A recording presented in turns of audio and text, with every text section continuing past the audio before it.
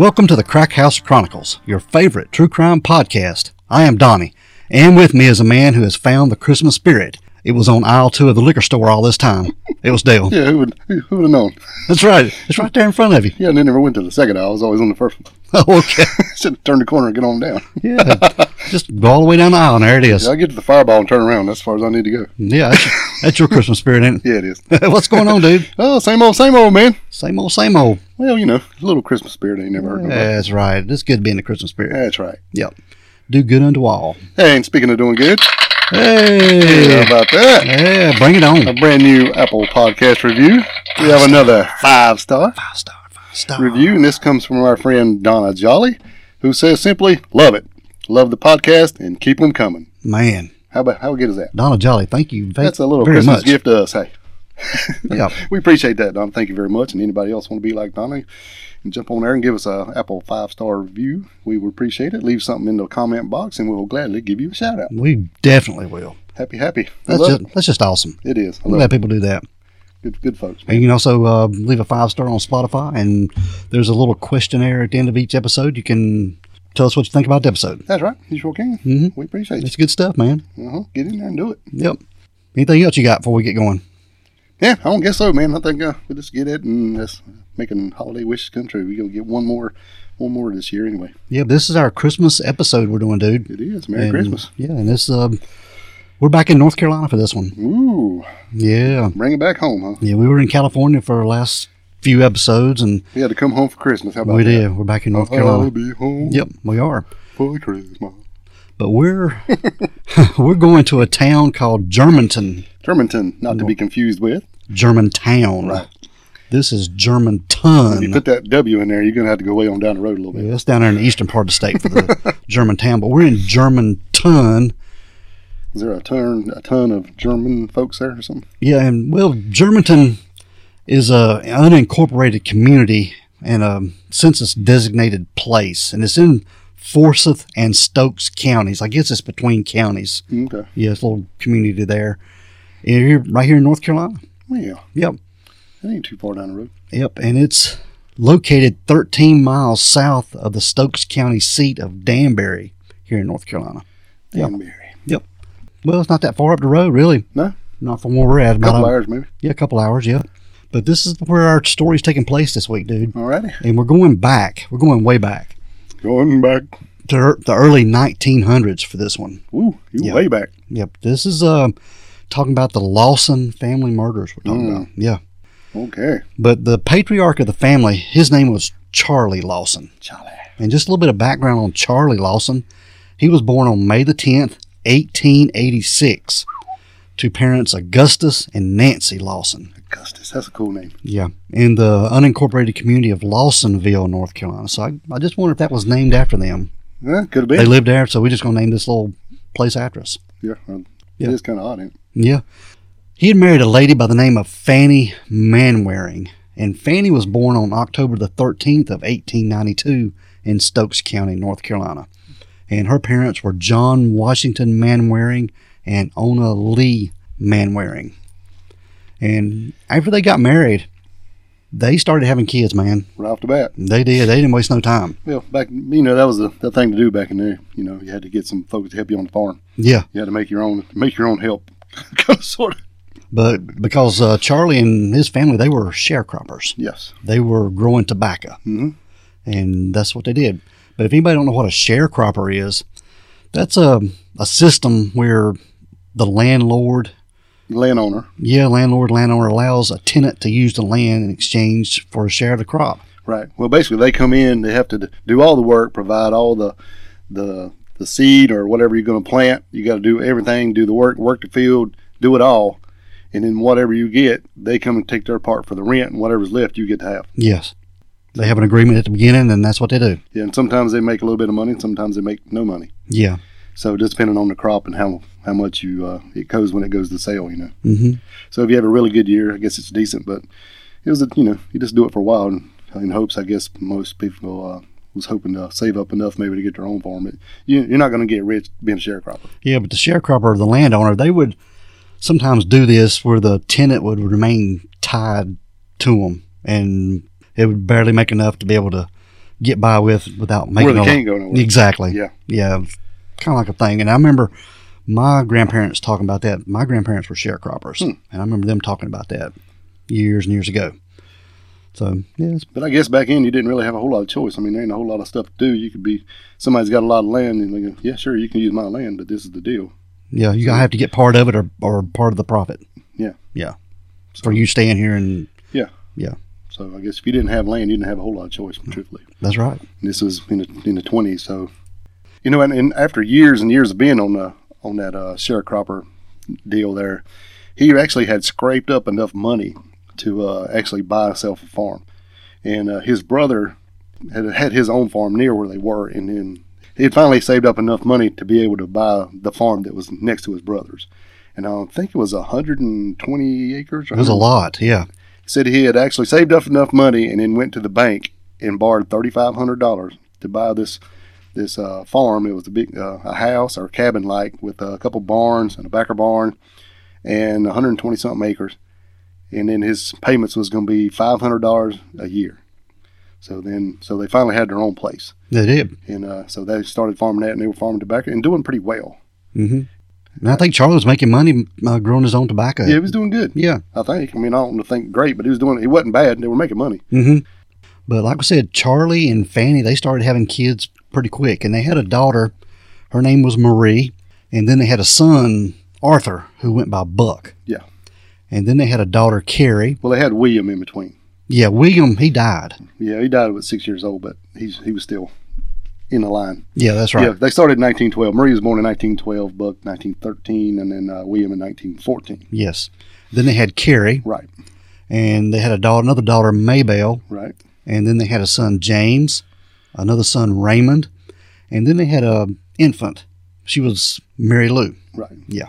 Well, they was all infants when they had them. Well, yeah, but at the time of this story, yeah.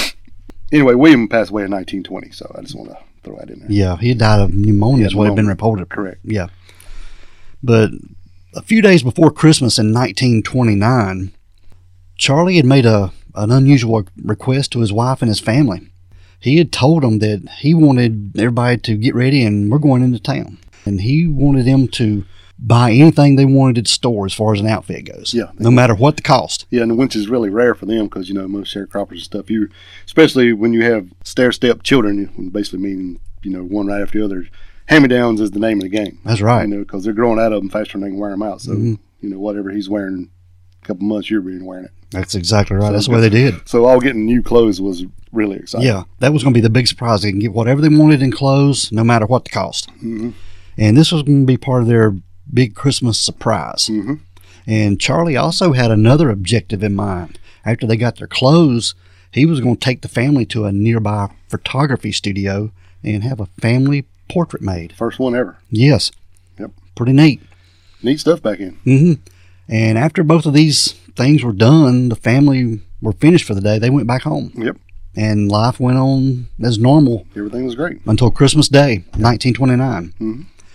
Now, on Christmas Day morning, Fanny, she woke up early and she began tending to the fire and preparing breakfast. And their oldest daughter, Marie, she was helping and she was making a Christmas cake. Yeah, she was quite the cook, I hear. Yeah. And actually, it was a raisin cake, is what had been reported. Yep, it was a cake with like white or vanilla icing with raisins all over it. Like dotted on it? Yeah. Yeah. They can keep them raisins. Yeah. So. Them old grapes. Yeah.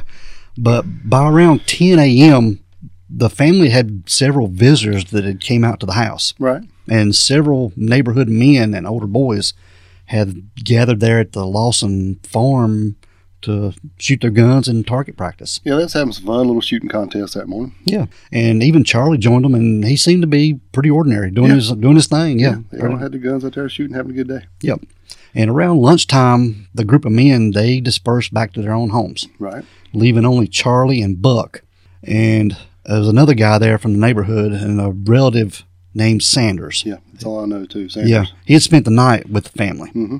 And they realized that they were running low on ammunition. Right, and they was really wanting to go rabbit hunting that afternoon because that was the big Christmas thing, to go rabbit hunting, maybe throw a rabbit in the pot and have some stew, and it was a big deal. So Charlie suggested that how about Buck and Sanders walked to Germantown to buy more shells. And even though it was Christmas Day, and most of the shops would be closed, that a lot of the places, the owners kind of lived on the premises, and they would open up and sell you a box of shells. Yeah. But so what was crazy about this Christmas, Dale, they'd had a big snow. They did. Yeah, they did, and which is really unusual for North Carolina. Very rare. Yes, but they'd had quite a snow that night before. Yeah, but nobody was mad because it was Christmas. Seemed special. Yeah. Yeah.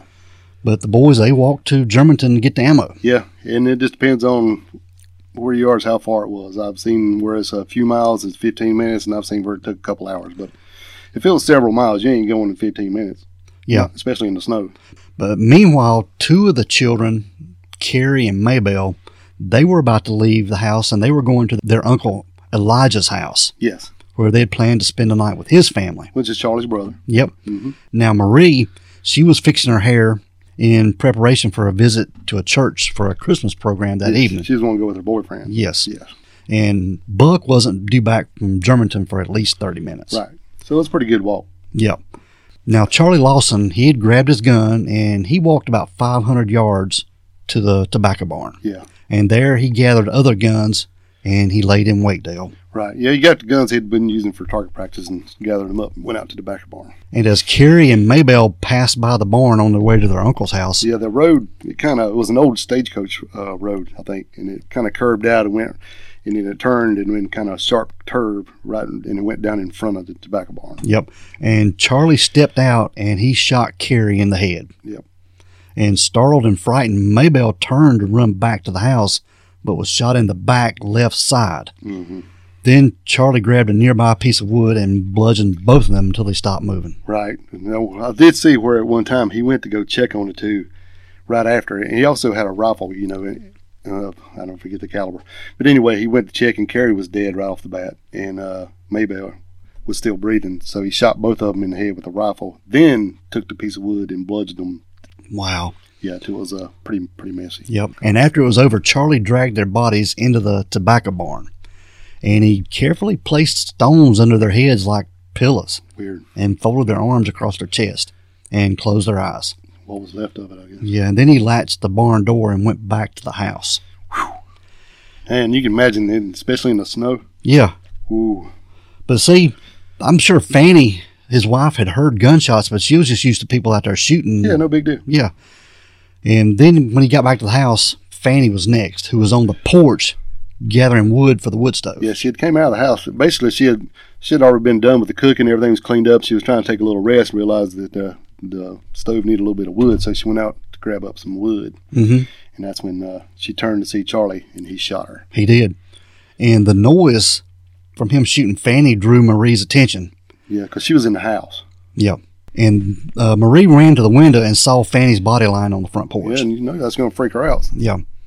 So she kind of just run to the front porch and then flung the door open and seen her daddy stand there and started screaming for him to stop. Yes. And Charlie struck Fanny in the head with the butt of his gun. Yeah.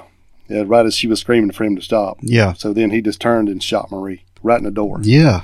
And then just kind of blew her back into the house. It's crazy. And then proceeded to murder the remaining children in the house. Well, yeah, after that, the boys was freaking out, right? Yes, they were. You still got, James and Raymond, they're still young boys, and they run. And James had actually run up the stairs and went into his, hide under his bed.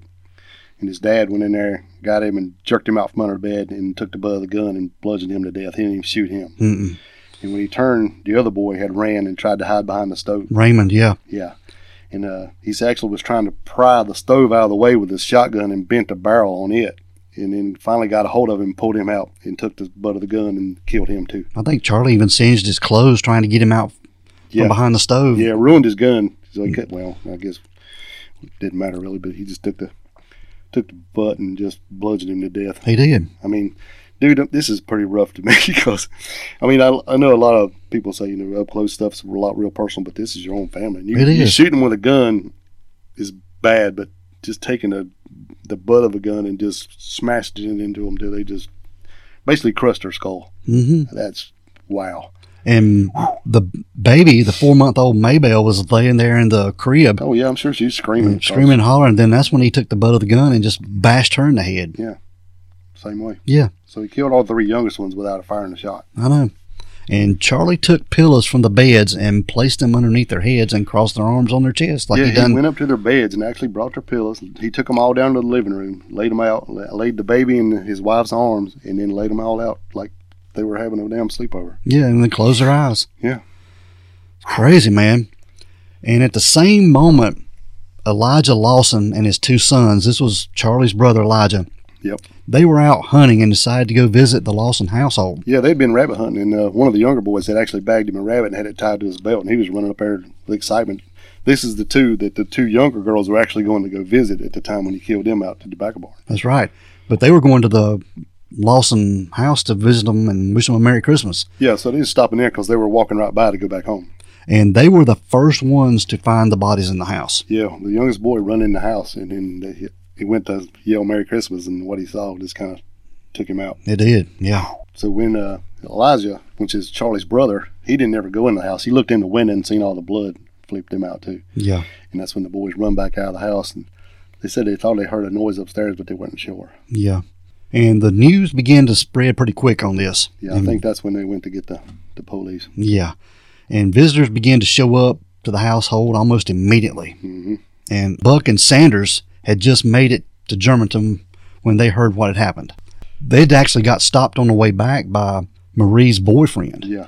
He'd heard about it, and he was going to get Buck in town. He saw him walking back down the road and stopped and told him what had happened. Yeah, and the whole time Charlie sent him to go get more ammunition. I think he just did that to get rid of get Buck and his friend. Yeah, and we're going to talk about this a little bit more. Yeah, he had plenty of shells in his pocket. Took place, yeah. But like I said, the news about this spread pretty quick. Oh, gosh, I'm sure. Yeah.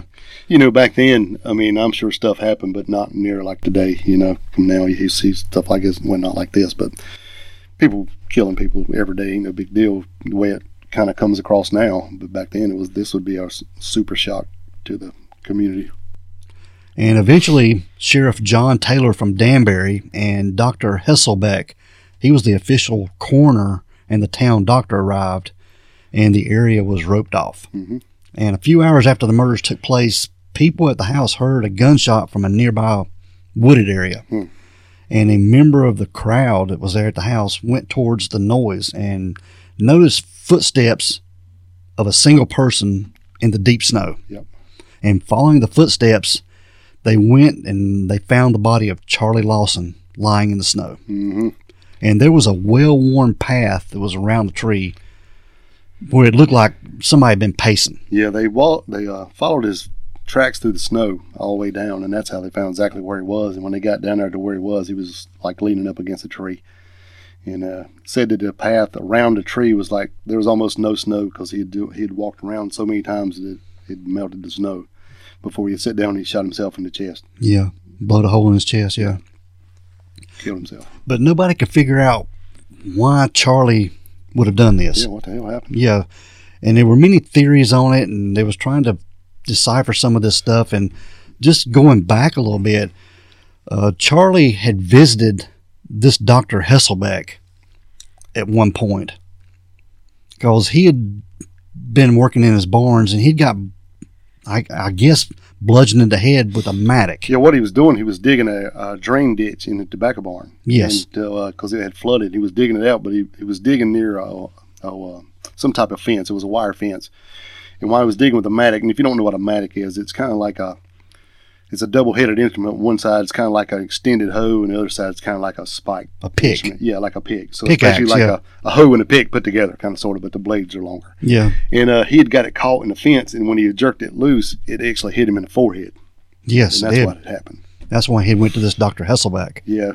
And they found, it was bad, but it wasn't real bad. It was busted open. He was bleeding pretty bad because, that's what happens in your forehead. It's going to bleed pretty bad. But he also had 2 really, really bad black eyes for over a week or 2. Yeah. And then he started having other symptoms, like he had started having really bad headaches and insomnia, and he would just, walk away. Like somebody's talking to him, he'd be talking in mid-sentence, he'd just walk off. Yeah. Like he forgot what he was doing. Just leave the conversation. So, yeah, I'm sure he had some kind of severe concussion at the time, had to. Especially the way he was acting. She said even like he would be sitting there watching, well, I'm going to say watch TV. I guess he was just sitting there, doing whatever, and all of a sudden he would jump up and run, check all his guns, make sure they was loaded, like he was paranoid or something. Mm-hmm. And then at one time Charlie had actually gotten out of bed, and had walked outside, and she went and she found him in the middle of the cornfield. The corn had already been cut, so it was just stalks.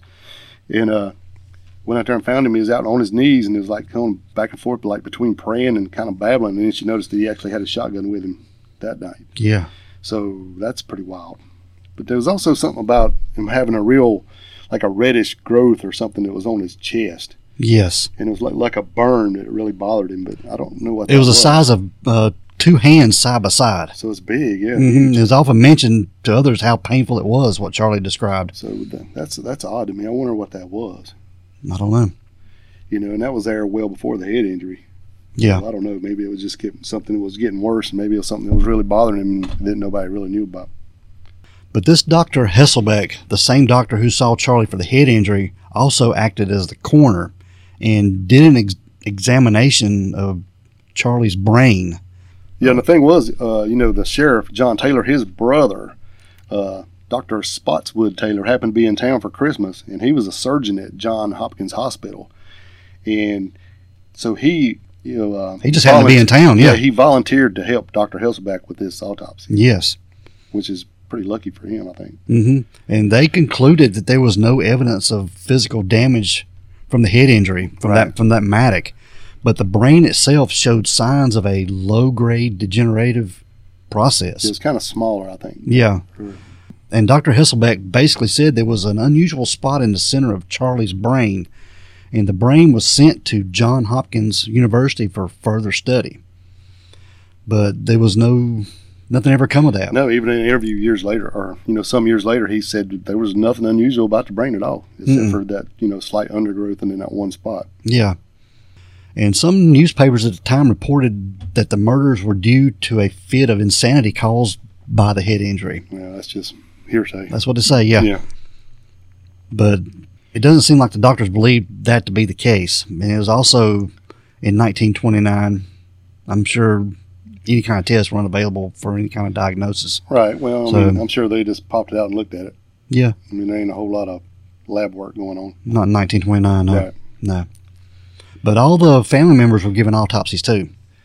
Yeah, I got questions about that. Yeah, we're going to get into that. Now, Dale, there was a book written. It was called White Christmas, Bloody Christmas. Mm-hmm. And the author states that while they were writing the book, they received a call from someone who felt they knew the reason that Charlie Lawson had murdered his family. The woman who contacted them stated that in 1930, she visited the Lawson house as a young girl and with her family and received a tour of the house and property. And the elderly man given the tour was asked if he knew the reason for the murders. And he replied it was because Marie, Charlie's daughter, was pregnant and that Charlie was the father. It was an incestuous relationship. Is what he said. Yes. And the man went on to say that Charlie had warned his daughter that if she told anyone that there would be some kind of killing done. Right. That's what he told his daughter. Do we know who this man is? No. Okay. Now, after the murders, a family member of the Lawsons allowed entry into the house for a fee. This is one of Charlie's brother. It is. They were charging, I think, a quarter to get in. Yeah, and they also had like little pamphlets that they had made, and they were selling those for a quarter Mm-hmm. and some other stuff. But, a lot of people was like, man, that's pretty, because it was still like it was. I mean, but Bloodstains and everything. yeah, right after the murder, though, people were coming, as soon as they started to hear about it, they were coming and taking stuff. And, even one people was like, take a jar and get some of the blood off the porch. Even the tree where they found Charlie, the bark had been picked off of it because people wanted a souvenir. Yeah. They were taking bricks off the house and the fireplace, and they were even taking all the damn raisins off that cake. Picking the raisins off the cake and taking them as souvenirs. So they finally had to put a glass thing over it before they took all the damn raisins. I know. It's just wild to me. Pretty crazy. But anyway, what I was getting to, everybody said that they thought that one of Charlie's brothers was the guy who did this for a fee, but he thought he was helping Arthur get some money so he'd be able to save the farm. Yeah. To try to help him make a little bit of money off this, because he was the only one left. Being Yeah. how he sent him to town, he was the only one that wasn't killed. And the book goes on to say that a family member corroborated the story with one of her own. Mm-hmm. This was Stella Lawson, who was 12 or 13 at the time of the murders. Heard family members discussing some odd things about her cousin Marie during a gathering a few days after the murders happened. And several years later, one of Stella's aunts finally told her what happened concerning the murders. Right. Now, I seen a video clip with Stella on there, and she actually said it out of her own mouth that that's what she thought it was. Yeah. Now, I don't know if anybody... That's why I was wondering about the autopsies. There's a way they could have proved that if they wanted. Now, according to the aunt, Fanny was, in fact, aware of Marie's pregnancy and had confided in several of her sisters and sisters-in-laws even before the pregnancy.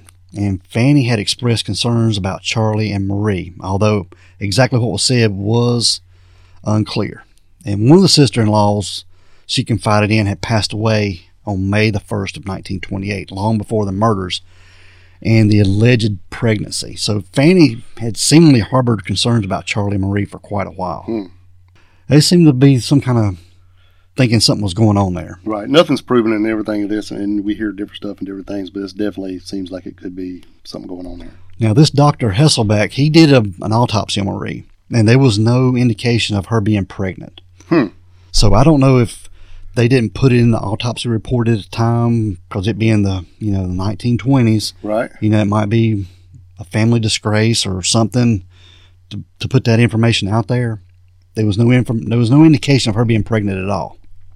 Wow. So maybe they might not have checked to see if she was pregnant. I don't know. Yeah, that's why I was wondering, because they could have told right then, but like you said, maybe they're just trying to save face on this or something, for somehow. I don't know why. Yeah.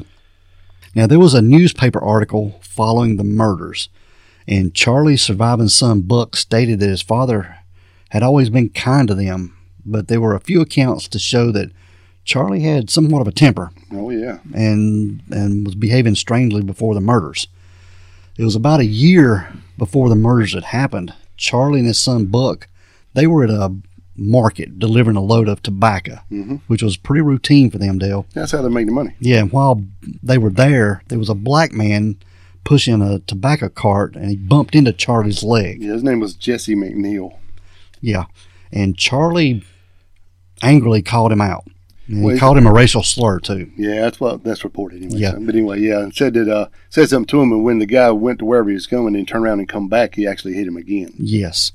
And this really enraged Charlie. And Charlie lunged at the man, threatening to kill him. And they exchanged blows until the man pulled out a switchblade and slashed Charlie several times. Yeah, stabbing him in the head and chest. And the man fled the building, and the police and an ambulance were called. And Charlie spent 2 weeks in the hospital recovering from his injuries. I think at one point they didn't expect him to survive this. No, and the Charlotte Observer was saying that it was very serious and with little hope of recovering. Yeah, but he did survive his injuries. He did.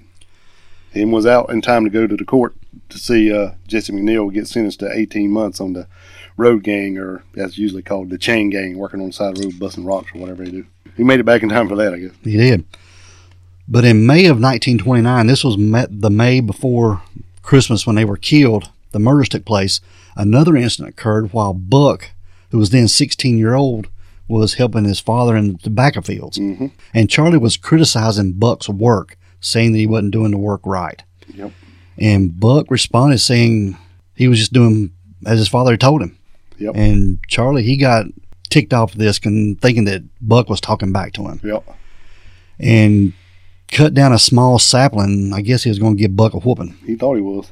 And as Charlie prepared to hit Buck, Buck caught the whip and broke it over his knee. Yeah. And he firmly declared it. He caught the stick. Yeah, he ain't going to whip me today, and you ain't going to whip me ever again. Yeah. Well, they had a knockdown drag out not long before this, where they'd actually come to blows with each other. Yeah. And had a big scrap. And I think when you look at the picture, the family photo they made, Buck's a pretty strapping young man. And so For 16-year-old. Yeah, I figured, because they said that, that Charlie did this a lot. He'd beat his wife, beat his kids, whatever. He was really strict and really violent. When he wanted to, he'd just whoop them. And on that day, they got into it. They had a big fight, and he told me he wasn't whooping nobody, and he ain't whooping nobody else. And even went so as far as to start sleeping in his clothes. Buck did, in case he needed to get up and protect anybody in the family. He was done with it. He ain't whooping nobody else. Yeah, they ain't going to be no more of this. I figured this day when he pulled that stick out and he told him you wasn't whooping me, he put the stick down. He knew then that he had lost control. Because you can look at this picture of the family they had made. Charlie is a lot smaller than his son. Yeah. Buck is a big boy. Yeah, he's a farmer, man. He's out there working hard. You can tell. That's right. And Dale has also said that in the months before the murders took place, people who were by the Lawson farm could hear sounds from the household. Oh, yeah. Charlie was also overheard to have verbalized a threat to his family during at least one of these family fights. Apparently, the arguments were more than just verbal on occasion, like we talked about, and only one able to handle him when it happened, and that was Buck. You're right. Yep. He'd had enough of this beating. Yep. But here's something to note, too, that when Charlie had committed suicide after the murders, they had looked through his pockets, and there were some pieces of paper that were found in his pockets. It was on the back of an old tobacco bill sale. Yeah. Bill of sale, sorry. And some notes that he had written, and one of them contained the words, "Trouble will cause." And that's it. Yeah, that's all it said. And the exact wording of the second note varied across different sources, including newspapers. And it either read, "Nobody to blame but I," or "Blame nobody but I," or a similar phrase without the I at the end, suggesting that Charlie may have started writing but decided not to finish it. Yeah, I saw it just said "nobody to blame but." Yeah. Didn't have the I on it. Yeah. Yeah, which makes more sense to me if you're going to stop. But he didn't, whatever the notes were, they weren't finished. Yeah, he didn't finish. And I wonder if maybe he wrote that while he's walking around that tree. Could have been. Or, whatever, because that's the only time I would say that he would have time to think about this, what he done. Mm-hmm. That's very possible. Yeah. Now, inside the Lawson household, there was a clock on the mantle that had stopped at 1:25 p.m., and it was thought that the blast of the shotgun knocked the clock out of alignment and stayed that way until it was eventually restarted. Yeah. And that would have been the shot that killed Marie. Yes. When he shot her through the front door back into the house. But there was one source concluded that the clock stopped when Marie was killed and that she was the first one killed inside the house. Well, that would be true. Yeah, and it seems that the killings only took around 20 minutes. And he waited until Buck had left before starting the killing. Mm-hmm. Yeah. Yeah, the question is, why did he send him off? Yeah. I think it's because he knew good and well that unless he killed him first, he wasn't killing everybody else. That's right. Because Buck had done stood up to him. And some people think, well, maybe he just let him go because he knew he was the only one strong enough to continue the farm and all this stuff. I don't know about that. I think he knew what he was going to do, and this was the only way he could figure that he could get it done. Because he had a pocket full of shells when he sent him off. He did. To go get more. He wasn't low on ammunition. No. Mm-mm. It was just a good way to get him to leave, and told him that, and he knew he would go because they all wanted to go rabbit hunting. That was a ruse to get Buck away from the house. Yep. Yeah. And do you think he'd done that just to get back at Buck? Because he'd stood up to him. Yeah, I don't know. I'm gonna kill everybody and I'm gonna kill myself, and you're gonna be the only one left. And he's gonna just gonna be on your mind. Yeah. Why that you didn't protect him? That's possible. Because this did weigh on Buck years later. Yeah, it's very possible. I don't know in that moment he was thinking, well, I'm gonna get back a Buck right here, and he's gonna be thinking about this the rest of his life. I think he wanted to take them all out, and because he had made the damn comment before that where he said, apparently talking to some of his friends, he said, I wouldn't mind dying, but only if I could take my family with me. So he had made that comment before. So he'd been thinking about this a while, I think. I don't know why, and I don't know where it come from, but I think, I don't know that getting back at Buck was his motive. I think he knew that's the only way it could happen. Yeah. I could be wrong. But they did have a funeral for all the family. Ooh, did they? They did. And all the family members were buried in white caskets except for Charlie, and his was gray, like a light gray. Well, you know why? Yeah. Because they don't have that many caskets in stock. So they had light grays because that's the only thing they had left. That's right. And actually, little Mary Lou was buried in her mother's arms in the same casket. Yes. Yes. Yeah, so they dug a one grave and put all the caskets in the same. It was like a huge trench. Yeah, they did. What's crazy? They said that after the funeral, and they said so many people came to us, like you couldn't get within miles to park to get with that place. I mean, in all directions, there was so many people came to that funeral, and they said that even after the funeral, they actually had the caskets open for people coming by. They said it took 3 hours to be able to walk by and look in the caskets. I can't believe they would have them open. I can't either. Especially their heads plunging in, and yeah, I mean wasn't gonna say all that, but yeah, I mean, yeah, exactly is what I'm thinking. That's what it was. Exactly, yeah. Yeah, they ended up burying them all together. Crazy, man. But Buck did survive, and he ended up living for several years. But he actually he had a wife and 4 kids. He did, but he was killed in an automobile accident when he was 31 years old. Yeah, only 31. Leaving behind a wife and 4 kids, like we said. Man, you think he was like 16 when all this happened. He lost his family, and then almost 16 years later, yeah, again, he loses. Well, his family loses him. Mm-hmm. Wow. But there's a lot of unanswered questions to this as to why Charlie would have killed his family. Yeah, there's not a ton of information on this. It's such a, I wouldn't say a wild story. It's just, we throw around the word crazy a lot, but it's just a crazy story, man. But, you were talking, and you've watched some online interviews with some of the family members, and some of them are upset because of the whole incest part of it. Oh, yeah. Yeah, they're not happy at all. And they just wish people would just leave it alone and let the folks rest in peace. And they just do not believe at all that was going on. Yeah. And it was also, I saw another thing that was kind of like, I'm not sure who said it, and it wasn't a family member, but they were talk that the youngest baby, Mary Lou, was actually Marie's baby that they were raising as their own. And I guess that would be like if she got pregnant and they were just trying to keep the stigma off of them, from 1929, not like it is now. Yeah. That she had got pregnant, but I don't know if that's true. That was just something I saw. Mm-hmm. And I don't. We usually don't throw stuff in there, but right here we don't really know what's going on no way, so why not? These are theories that are published online. Yeah, definitely. I didn't make it up. No, this ain't from us. This is theories that are online that people have come up with that could be some of the reasons why Charlie killed his family and himself. Yeah, and I did talk about stuff. I did see the actual interview where Stella Lawson Bowles actually, was on camera and said that, she really believed that was going on. That Marie was pregnant. By Charlie, Yeah. And she said, and actually when they were writing that book, the lady who wrote the book, her and her dad, they talked to as many surviving members of the family around that they could find, and many of them who are deceased now. But Dale, that is our Christmas episode. The Lawson Family Murders, 1929. Germantown, North Carolina. Right. Crazy, man. Yeah. But they did write another book. They wrote the, White Christmas, Bloody Christmas, and then later they wrote another one called The Meaning of Our Tears. That's what it was. The Meaning of Our Tears. Yeah, which is what's written on the headstone. Yeah. And there's been a lot of murder ballads written about this tale, too. Well, there's at least one right off the bat they wrote. It came out, it was March. It came out March after this was done. It was called The Lawson Family Murders. Carolina Buddies. Carolina Buddies. All right, Dale, we're going to get out of here, bud. All right, man. That was a pretty rough story. Yeah, it is. We want everyone to be safe. Please be careful and always be aware of your surroundings. Because the next episode could be about you. This is the Crack House Chronicles.